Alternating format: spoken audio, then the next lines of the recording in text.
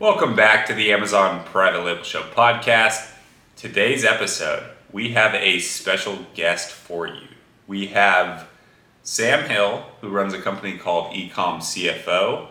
He has been in and around the eCom industry for a few years, and his clients are big 7-8 figure Amazon sellers. So he has a unique perspective on what's currently happening with Amazon, what is going to happen in the market, and just what works and does not work.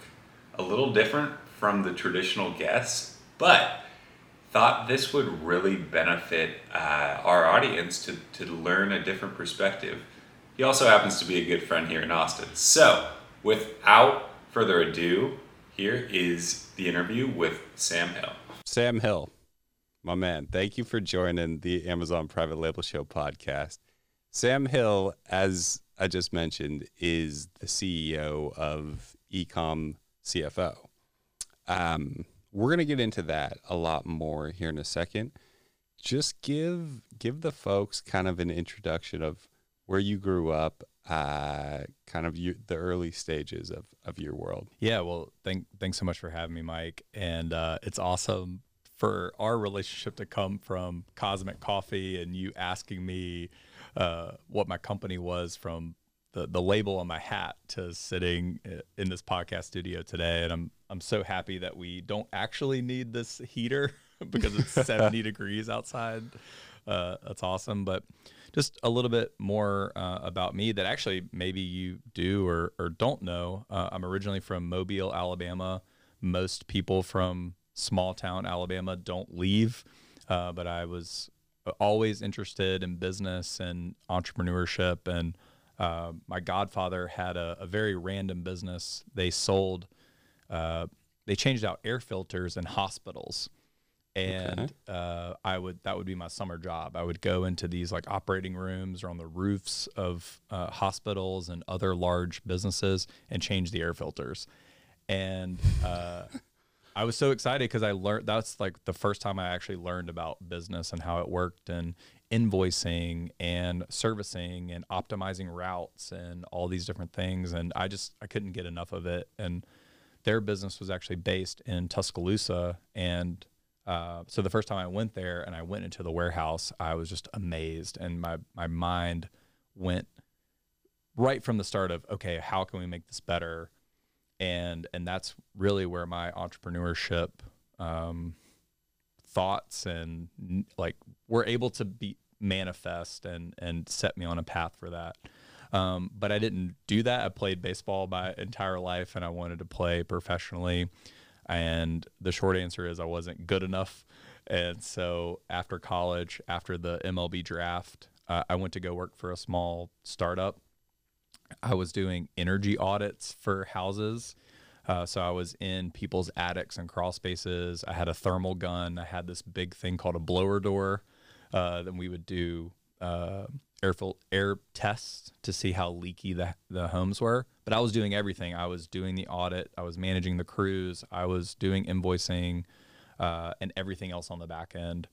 And so from there, I went to work for Mayor Electric because I didn't make any money. So I wanted to do something like more towards my degree, which was accounting. And then I got bored, went to business school, got my MBA at Vanderbilt, did what every good MBA does, and either goes to work for consulting or investment banking. And I chose consulting. Didn't really like that.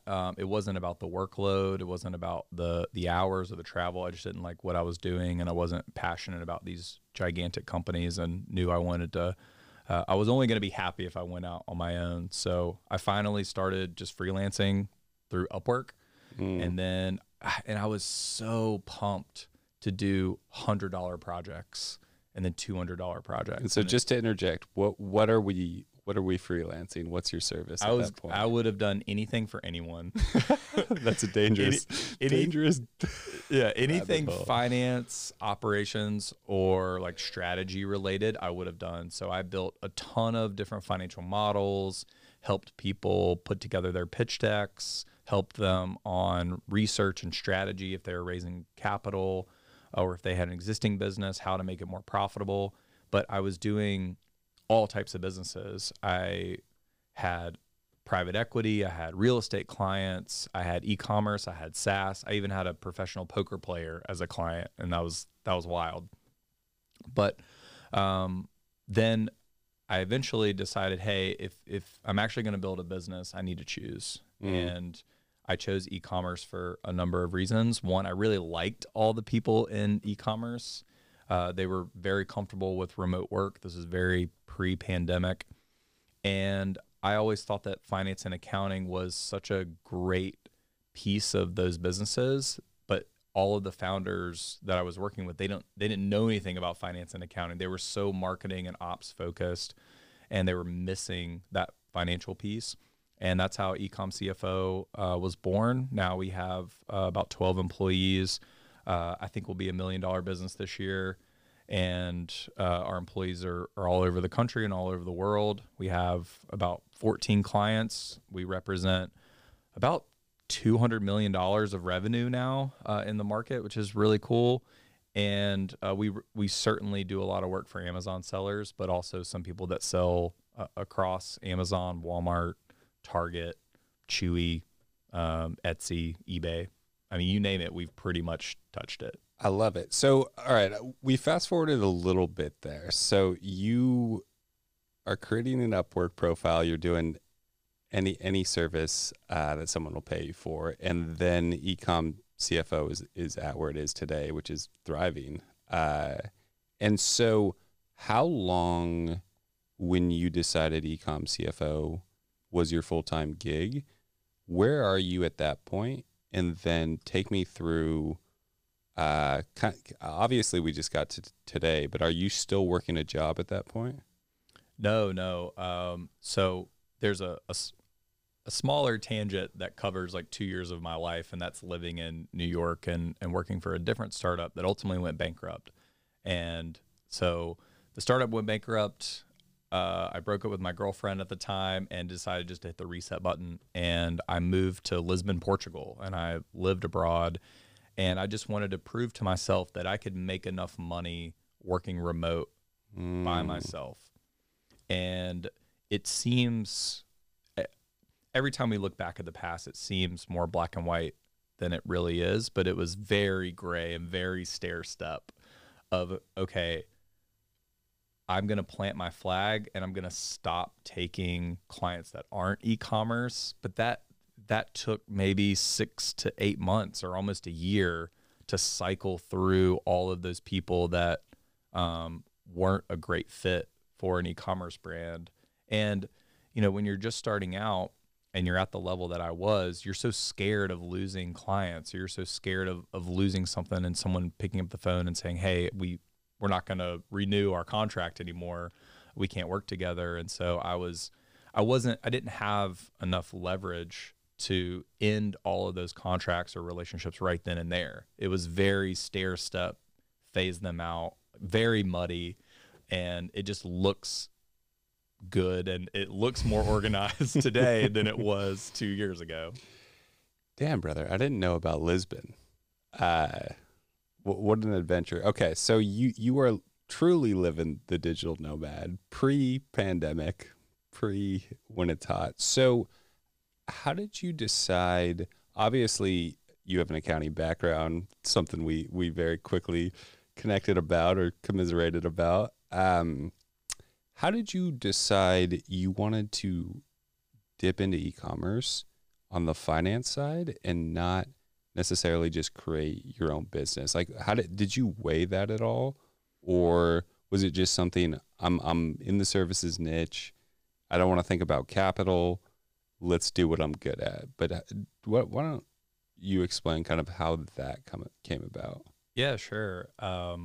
And it wasn't. Some of it was intentional. I believed that e-commerce was going to continue to grow, so it was a good market to be in. And as I was slowly building the business, and again, around this time frame, it was just me, maybe one or two part-time contractors, maybe. But I had to make the choice of, do I want to build a bookkeeping business or do I want to focus on the higher end kind of CFO type responsibilities? And I think traditional accountants and other firm owners that I've talked to, they all started on the bookkeeping side and they slowly built a CFO function or financial modeling or whatever you want to call it. I think one of the best decisions that I made is starting more upstream and conveying to the market that myself and our team are really good at the CFO and financial modeling side first, because that's what everyone actually wanted. All of the e-commerce owners, Amazon businesses, they all view bookkeeping as the afterthought and they don't want to pay for it. So that's why I called our company eCom CFO, not like eCom bookkeeping, because that was a higher tier service and that better reflected the work that we were actually doing. And I knew that I could always build out the back end bookkeeping because that was the easier part. It's just like I equate it to Tesla. Like Tesla started, it's always easier to go down market. So Tesla came out with the $100,000 Roadster first, and then they built the $30,000 sedan after they got adoption and figured some stuff out. So I took if there's a few things that I learned from business school, that was one of them.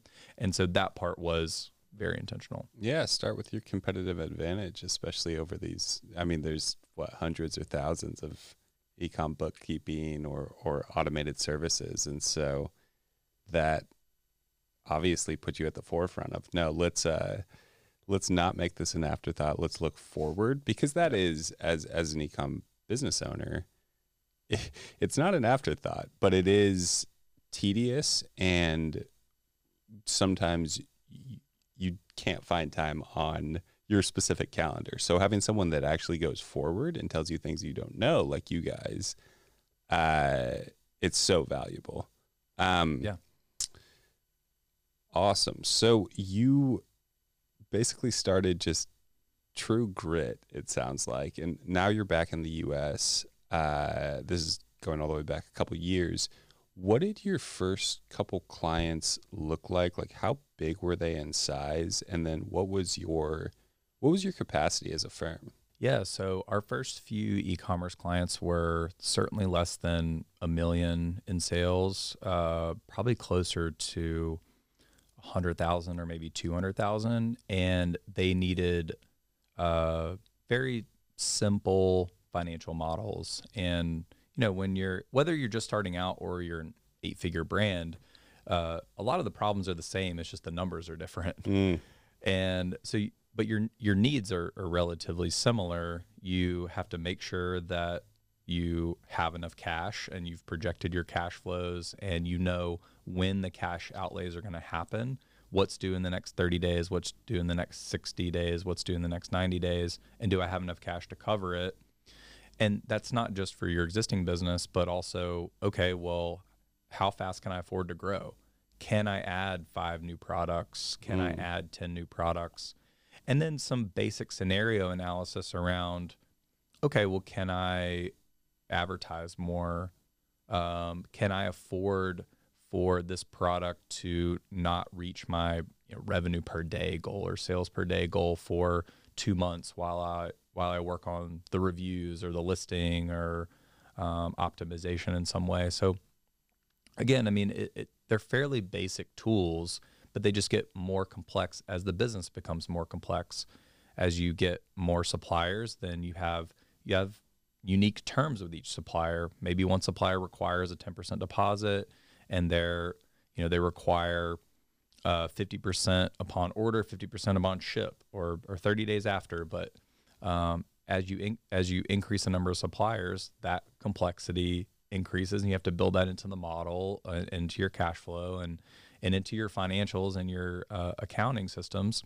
And so, yeah, it's just the numbers and the levers get a little different and increase. And as you didn't ask me this question, but this is kind of where we're leading is, as you grow and scale, it just becomes more important to have someone to give you not just doing the books, but I think a lot of our clients, the feedback that we get is they appreciate that we're making them more disciplined.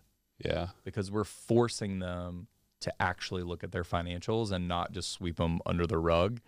And because I think we as business owners, we like to just think, oh, okay, yeah, we have a good idea what's happening in our mind, but we're not actually budgeting. No. I was talking to my girlfriend last night, and we were talking about like, when's the last time any millennial has reconciled a checkbook? Zero. If I have to write a check, it's over. But yes, I look at my credit card statements, and I generally, obviously I know how much I have in the bank and blah, blah, blah, but am I actually creating a budget and holding myself accountable for that budget every month? No. And that's what we're doing for businesses. It's like anything you don't track, you're not going to get better, and so what you do, whether it be weight, your fitness, your budget, your health metrics, if you don't know what they are, you can live in this ignorance is bliss mentality. But when running a business, especially e-commerce, making decisions that often, especially for your brands, probably last 2-3 years, like launching a product or deciding to switch suppliers. It's like making that without knowing to the highest degree of certainty you possibly can is absolutely outrageous. And so, yeah, what you guys do is insane. And it's also this industry, and we preach this to our students, like a lot of people don't want to look at the bottom line just because they're going. A lot of more creative types are running the business and just can't be bogged down with numbers. And so, yeah, it's insanely valuable. Okay, so what? Going back more to your business before we move a little bit into just general Amazon here nor there. What are you working with mostly? Like resellers, private label, wholesalers. What's your clientele look like? It's really all across the board. We have one client that's I think on any given day, he's between the 15th and 20th largest Amazon seller in the world. Wow. Which is pretty wild. But he's a pure play Amazon reseller. Yeah. So he has, he's working with a large broker that kind of brokers his products between 700 different factories in China. And, he's bringing all of his product in. He owns his own warehouse. And then he strategically ships product to Amazon as inventory levels decline or increase to avoid the storage fees and the additional fees. And it's cheaper for him to own his own warehouse. I mean, the warehouse is gigantic. Where's it at? Just curious. It's in the Southeast. Yeah. Probably by your hometown. Yeah. Not too far. Yeah. So we have those guys. We have other more brands that are building, I guess, more traditional brands that are doing a lot of Facebook ads and Google ads.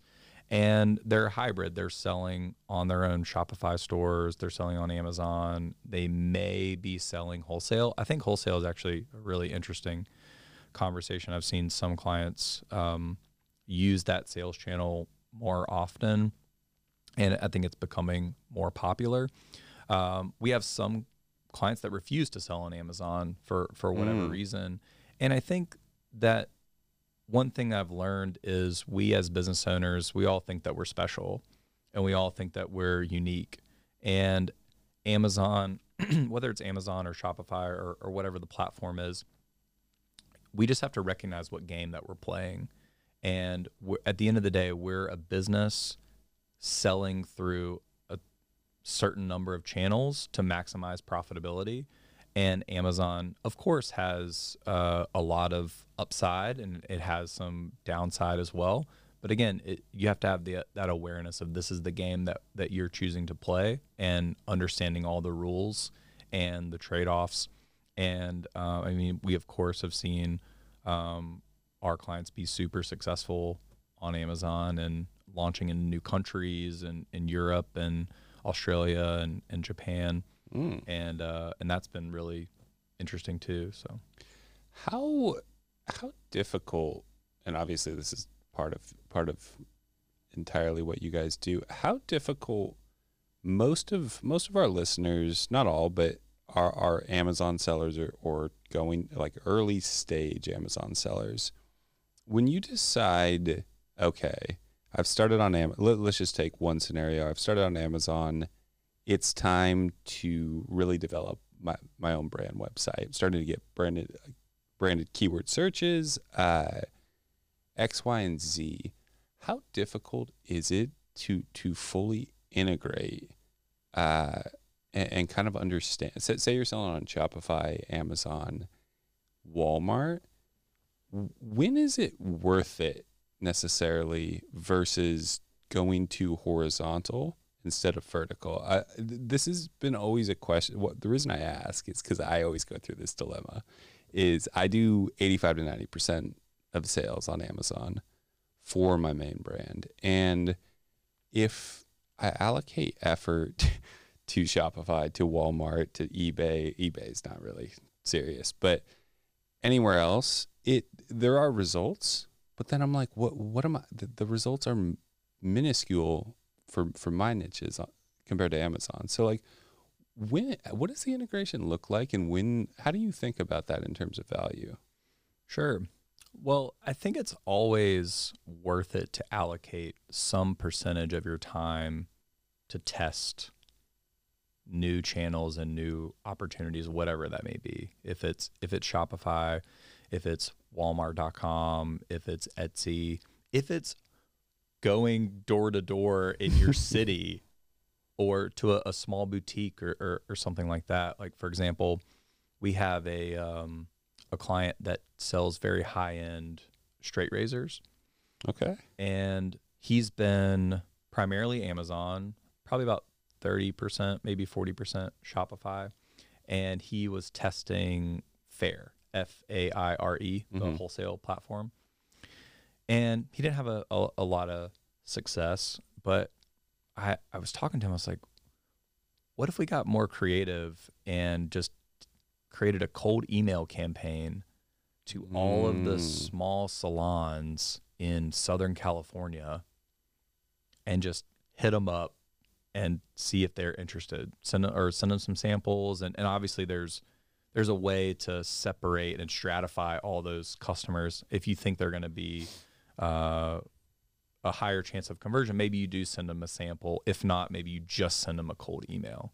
But something that's more creative. Again, I think that a certain percentage of your time is worth experimenting on whatever that may be. But from my perspective, I mean, again, I don't want to get too far ahead of my skis because I am a more CFO and accounting person than I am marketing. But I've seen just so many different scenarios. You're in the game, man. I'm in the game. And I think it's very product dependent. Okay. And I think if you have, I think the more your product resembles something that's a commodity, my guess is you're going to have less success on something like Shopify or Etsy. Maybe you'd have success on Walmart because there's a ton of commodity products on Walmart.com. But if you have something that's more of a brand, I see those clients be more successful and less interested in selling on Amazon because there's still this like, I don't know if it's a bias or just belief that highly branded products can't make it on Amazon. And I think that there's some companies that, some brands that do extremely well on Amazon. I'm not making that argument. I'm just saying that I think that's the argument that some of my clients are making. Interesting. No, that was that's such a nuance. That's such a great point. Because if you're a commodity, Amazon is the ultimate. I mean, Walmart too. If you're a dinosaur, I suppose, or if you just prefer that. But Amazon is the commodity marketplace at the end of the day. And so anything that's more unique and less commoditized, I would think would do better on Shopify is what you're saying. I that totally makes sense. Well, yeah, and I think that that's true also because you can the more people trust your brand and the more you invest in your brand, you should be able to command a higher price point. Right.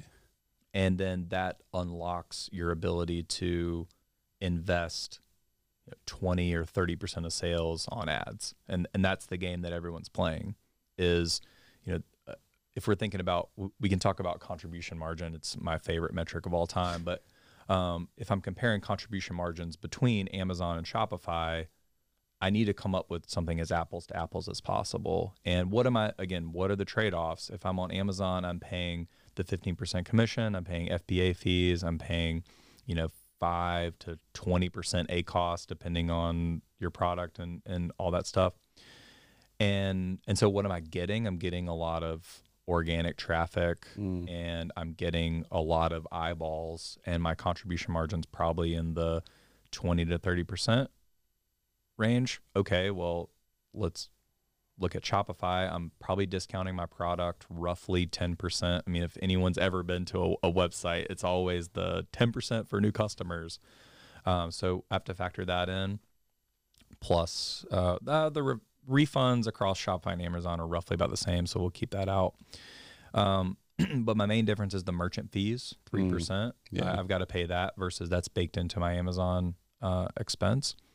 And then the ad spend. So whereas I'm paying Amazon the 15% plus my Amazon ads, I'm spending anywhere from 10% to up to 50% of sales on ads in my Shopify store, depending on who you are and how long you've done it and what your acquisition strategy has been and all that stuff. So again, this is my job, I think, as a CFO for a lot of my clients is help them make a good comparison between channels or between decisions in general, and where should I allocate my time and my resources and my team to focus on. Yeah.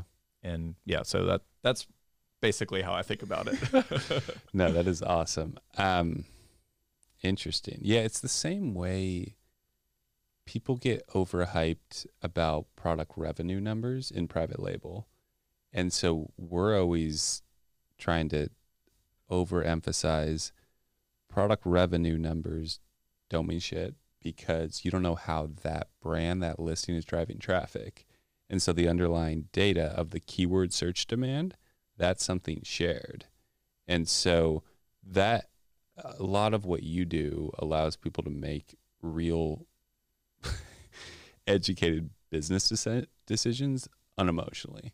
And so, and going even further, like what you said, what I've always felt is start on Amazon, and then when you see branded searches for your particular brand, that's a good point to start allocating off of Amazon and go to Shopify, because it's just what you were touching on. It's you have this inherent traffic on Amazon where everyone trusts the big boss gorilla, Amazon.com. Boom. A lot of people straight up don't even know what brand. Sorry to kill your buzz. Some private label sellers who they just bought from. So if you try to put that on a Shopify store too early, which is fine, you can list it. You got to think about how you're going to get traffic, and traffic is very hard to get and very hard to get cheap. And so I think just to reiterate, that's such a good point.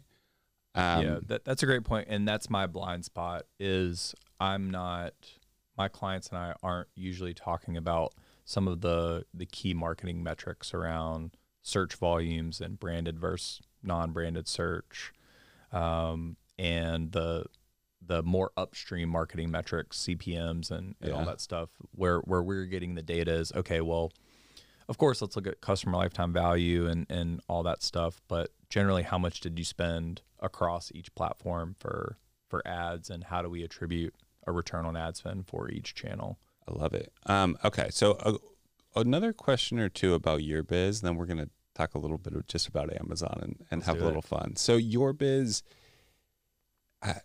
I don't even know all this stuff, which is wild how much I see. But what size clients do you typically look for? I'm not going to ask you to reveal any of your clients. Even he's in accounting, or he's in finance and accounting. I want to keep all of that just protected. So what are you looking for? And then kind of just in terms of what they're doing, that someone who has a smaller business, like a mistake, essentially, that a lot of clients who sign up with you are making until they have you. Two-pronged question. I'll give it back to you. Yeah. Okay. So what are we? Okay. So what does our average client look like, or what is our range? Yeah, So I rough mentioned size. I mentioned the largest, but our smallest client's probably doing 2 million in sales, Okay. maybe a little bit less. But our sweet spot is really like 5 to 15, because we're not cheap. We are probably, I think we're the best firm in the country for what we do, but we're also not the cheapest. And so it's really not, the economics don't make sense to hire someone like us until you get to that $2 million range. And so, but leading up to that, there's a lot of different stages that I think as someone just starting out, where they need to be and how much attention they actually need to give to finance and accounting. Because I do think I see one mistake in clients is investing too much in accounting too soon. Because if you're selling a handful of products through one supplier, Yeah. you don't need a really sophisticated system. You can run that business on a spreadsheet. Don't worry about your taxes. You need to pay more taxes and generate some revenue. Yeah, we don't Yeah. need to do tax. You don't need to set up a Puerto Rican entity. You don't need like 15 different bank accounts. We're not creating shell companies. Like just do it. Just keep doing what you're good at and what's working. And I think there is also a big question, at least that I see, is are you doing cash accounting or are you doing accrual accounting? And again, it depends on the complexity of the business, but if you're at a few SKUs, one supplier, and cash is relatively easy to manage, 2 cash bases of accounting. Yeah. Like you don't need to make it more complicated. You can still do all your profitability analysis on a spreadsheet or an app or whatever. That's totally fine. You really don't need to transition to something more sophisticated, I think, until you reach that like $500,000 to $1 million mark. Yeah. To be honest, but there, I think there is a pretty thick line at the $1 million mark that you need to transition to accrual accounting, no question. And then we can go from there. But real quick, accrual accounting, for people who don't know, is just recognizing things like sales and expenses when they are actually deemed recognizable in the financial world, not when your cash goes out. So if you don't know, you're doing cash, which that's a great rule though. If you don't know, you're doing cash. That's right. And I still do cash. I'm a main brand because it doesn't make sense to allocate those amount of resources, although it's getting a little close. And I'm sure I could make a couple better decisions by knowing exactly kind of like what my balance sheet were to look at. So, okay. And what would you say someone's selling multiple six figures, 600,000 or 700,000, and they're not quite at a point where they need financial forecasting, firms like you guys? Let's say that they're private label for most of our sellers. Helium 10 pulls in all your Amazon fees. Essentially, most of your costs are there. What else should someone kind of have top of mind or be able to do on a monthly, yearly, or quarterly type basis? Is there anything that can kind of prepare you before they would, let's say, come to you 2 years later and it's a total shit show? Like, what can they do to keep it all somewhat organized? Yeah, no, it's a good question. I think at minimum, at that level of scale, having an accounting software solution picked out really the only two options in my opinion are Xero and QuickBooks. Yeah. We prefer QuickBooks, although some people prefer Xero. I think Xero's reporting is really problematic, which is and we chose QuickBooks for a number of reasons, and all of our clients are QuickBooks, and QuickBooks Online specifically, not QuickBooks Desktop. So I think having an accounting software picked out, and then frankly, you can use someone on Upwork that's in the Philippines, or a freelancer who was me 5 years ago to do your books, and you can keep them on cash basis, just to have someone continuously making sure that expenses are categorized and you have a decent idea about what's going on. Doesn't have to be too complicated. And then you could take even like a course or something, or hire an e-commerce expert to kind of give you a little bit of guidance, and then implement that with your Upwork person or your person from the Philippines or whatever. And you can do that very cost effectively. Yeah. And even if it's like an advisor or somebody like you, or a mentor, or even, buy a book. But as long as you're starting that accounting hygiene, or you're starting the accounting hygiene, and it's not a shit show. Yeah. 2 years down the road, because I've seen that so many times, and it sucks. Yeah. It really does. It blows to be unorganized, especially when it comes tax time. And so real quickly before taxes. So what do you, if you're a sole proprietor and you have an LLC, you have like the basic fundamentals down. Is there anything, I know you're not a tax expert, so I'm putting my guy on the spot here, but is there anything you would recommend that could kind of protect you and just at the end of the day save you taxes? Yeah, well, going back to the kind of common mistakes, again, don't make it overcomplicated. You don't need to be a C Corp from day one. And I've seen people do that. They're like, oh, we have to create this complex legal structure, and we have to get our Delaware C Corp in order and pay $10,000 for an attorney to set it up. Or they just spend all this time and effort on things that don't matter at that time. Yeah. And so I think starting as a simple LLC, or maybe you want to do LLC taxed as an S Corp. And I mean, we don't have to go into the details. You can Google it and see the differences. I think that's a nice starting point. And then, of course, if you want to work with a tax advisor, if you are pretty successful and you are making more money, maybe you do want to buy extra inventory or some expenses or something at the end of the year to optimize that. But you kind of mentioned it. Paying taxes is okay.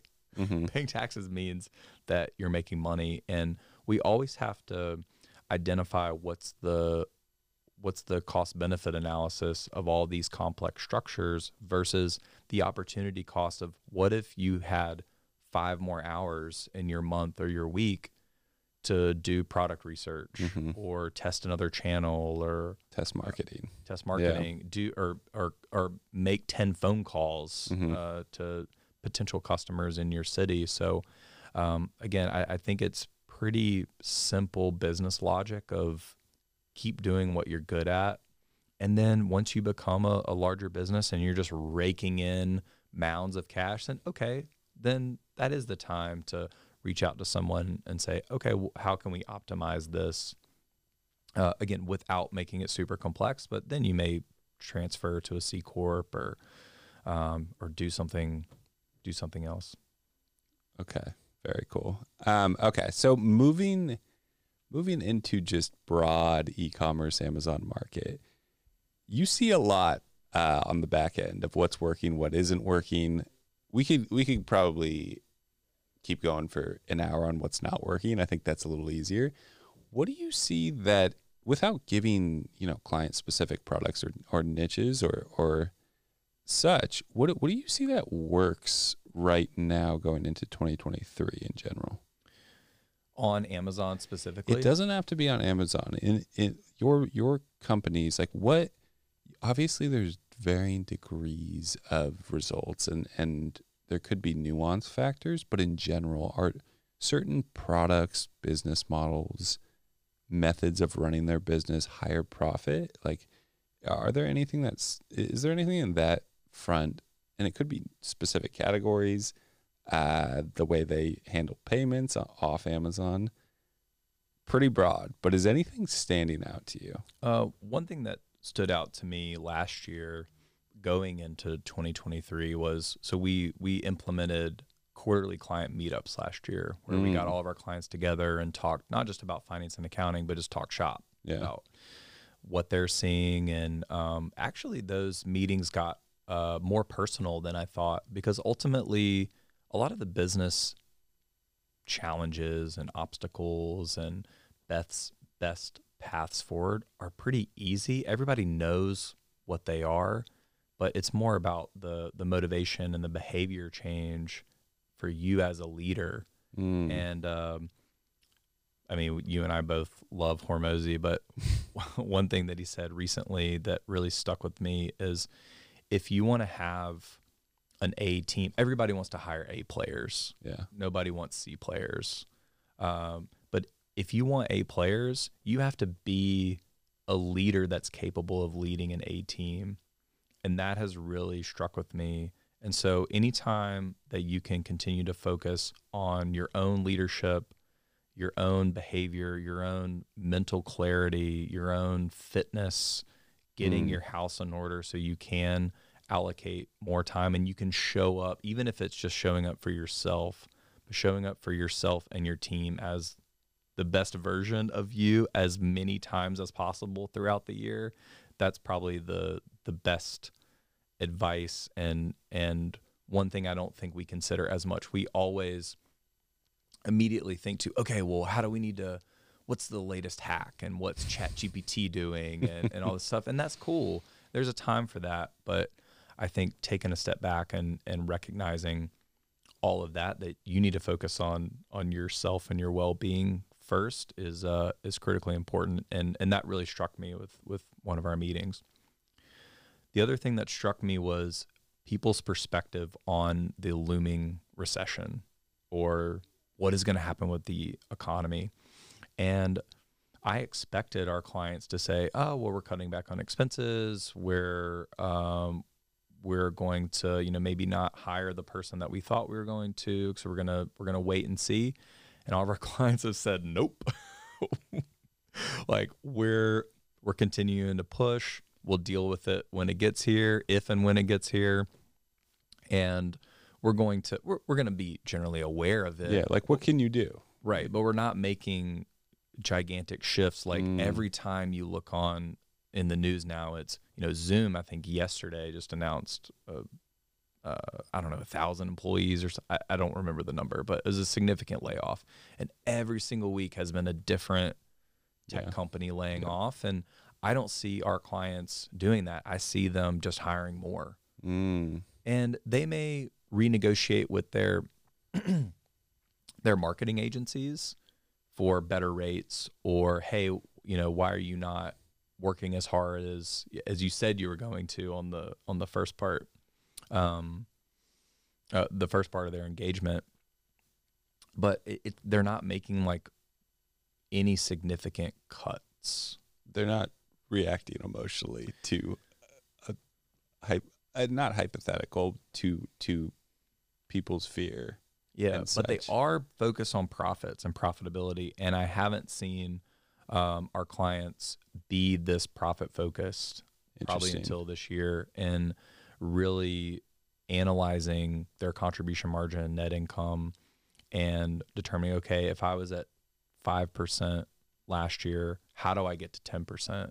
What does that actually look like? And I think the real secret is our clients are still very much contemplating price increases. And I think the assumption was all the price increases were just done last year. And I think there's still more to come. It's not as significant as it was last year or 2 years ago, but I think they're still coming. Yeah, especially with the brands you have, if they have the size and the traffic, that customer is a lot different than brand new brand new customers you're marketing to. So if you already have the traffic, raising the price is so much easier. And so Yeah. that is an awesome point.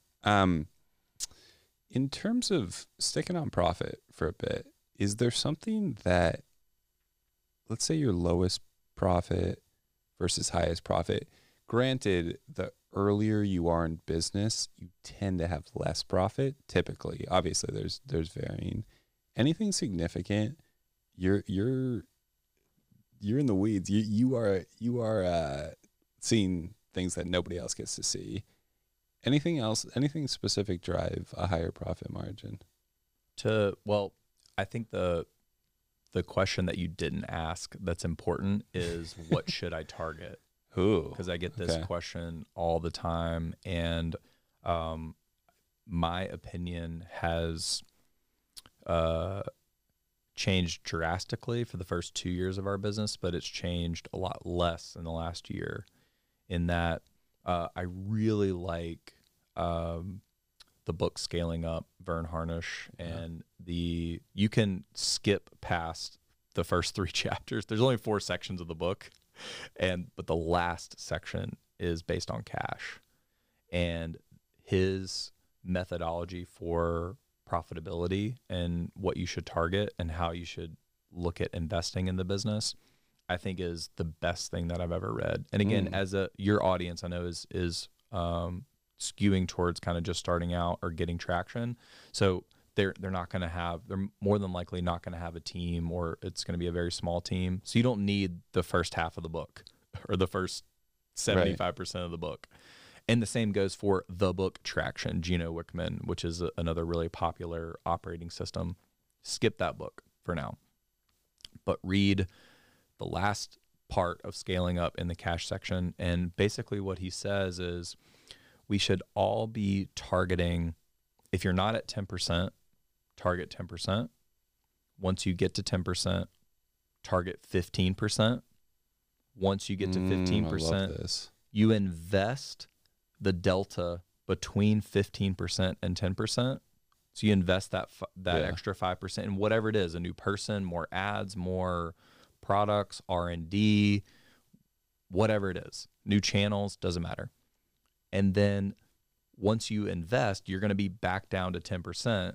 Then you fight to get back to 15, rinse and repeat over and over again. That's such a great way to look at it.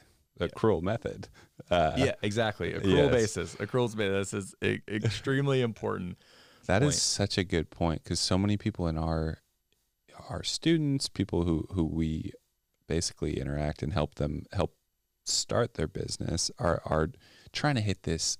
I want to hit 25% or 20 or 30, whatever. It doesn't really matter until you have skin in the game and you're live, and can you improve it? And so last question on that, is there a certain cutoff point for these larger businesses where a certain product line just isn't worth the time? Is like there a profit margin where they cut it off, or is it generally, if it's making more money, keep going? Yeah, and we have to, there's a few caveats here, because that the 10-15% mechanic that I mentioned assumes that you have a reasonable salary for yourself. Like if we're just looking at like your profitability on Amazon without any fixed expenses, that's a little bit more contribution margin. I'm talking more net income percentage. We not to plug, but we did write a really great article on contribution margin on our website to define exactly what it was, because I've found that I had to explain this so many times. So that's a really important point. But to your question about when do I know to cut something, right? It's both art and science. I think the science part is how does it not just look at the individual product, but how does it fit into your entire business? Is it a loss leader, and are those customers purchasing that product, and then are they coming to purchase these other 5 products, and ultimately that customer is really profitable for you, even though that individual product itself is not profitable? And once you've reached a certain mass, then any positive contribution margin is good for you. And yes, it may bring down overall profit, but it's contributing to your fixed expenses or break even. So I think about it like that. I think you also need to look through the lens of opportunity cost. Of course, like if these 5 products are losers or very low profitability, if there are other products that I could invest in that are going to be higher margin, more than likely I'm going to choose the higher margin ones. But if there's nothing else out there, if I don't have any other choices that I would make, then I'm okay accepting lower profitability, because there's nothing else out there. Now there usually is, of course, and there's usually higher margin, just activities in general that you could be doing because you're tying up cash and all that stuff. And that's not to ramble, but that's another important point is if you have a supplier and you're ordering 10 products from them and now you're only ordering 7, are they going to charge you higher prices? Typically. And so is it actually to your benefit to continue to carry this product because you get a better deal with the overall product portfolio? So there's just a lot of things to consider, but I think the key to your question is not just looking at it on an individual product basis, but how does it impact the whole portfolio and your customers and your business overall? That's such a great point. Like, does it create value in maybe not a direct way, specific actions? Awesome. Man, I could go on all day. This is awesome.